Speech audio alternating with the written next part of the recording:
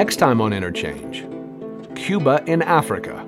I'm joined by Piero Gleesis, whose book, Conflicting Missions, Havana, Washington, and Africa, 1959 to 1976, bluntly contradicts the congressional testimony of the era and the memoirs of Henry Kissinger.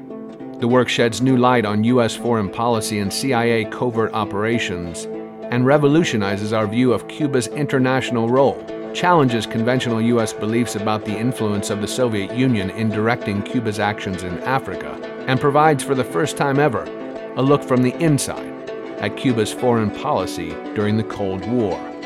Cuba in Africa, next time on Interchange, Tuesdays at 5:30 on WFHB.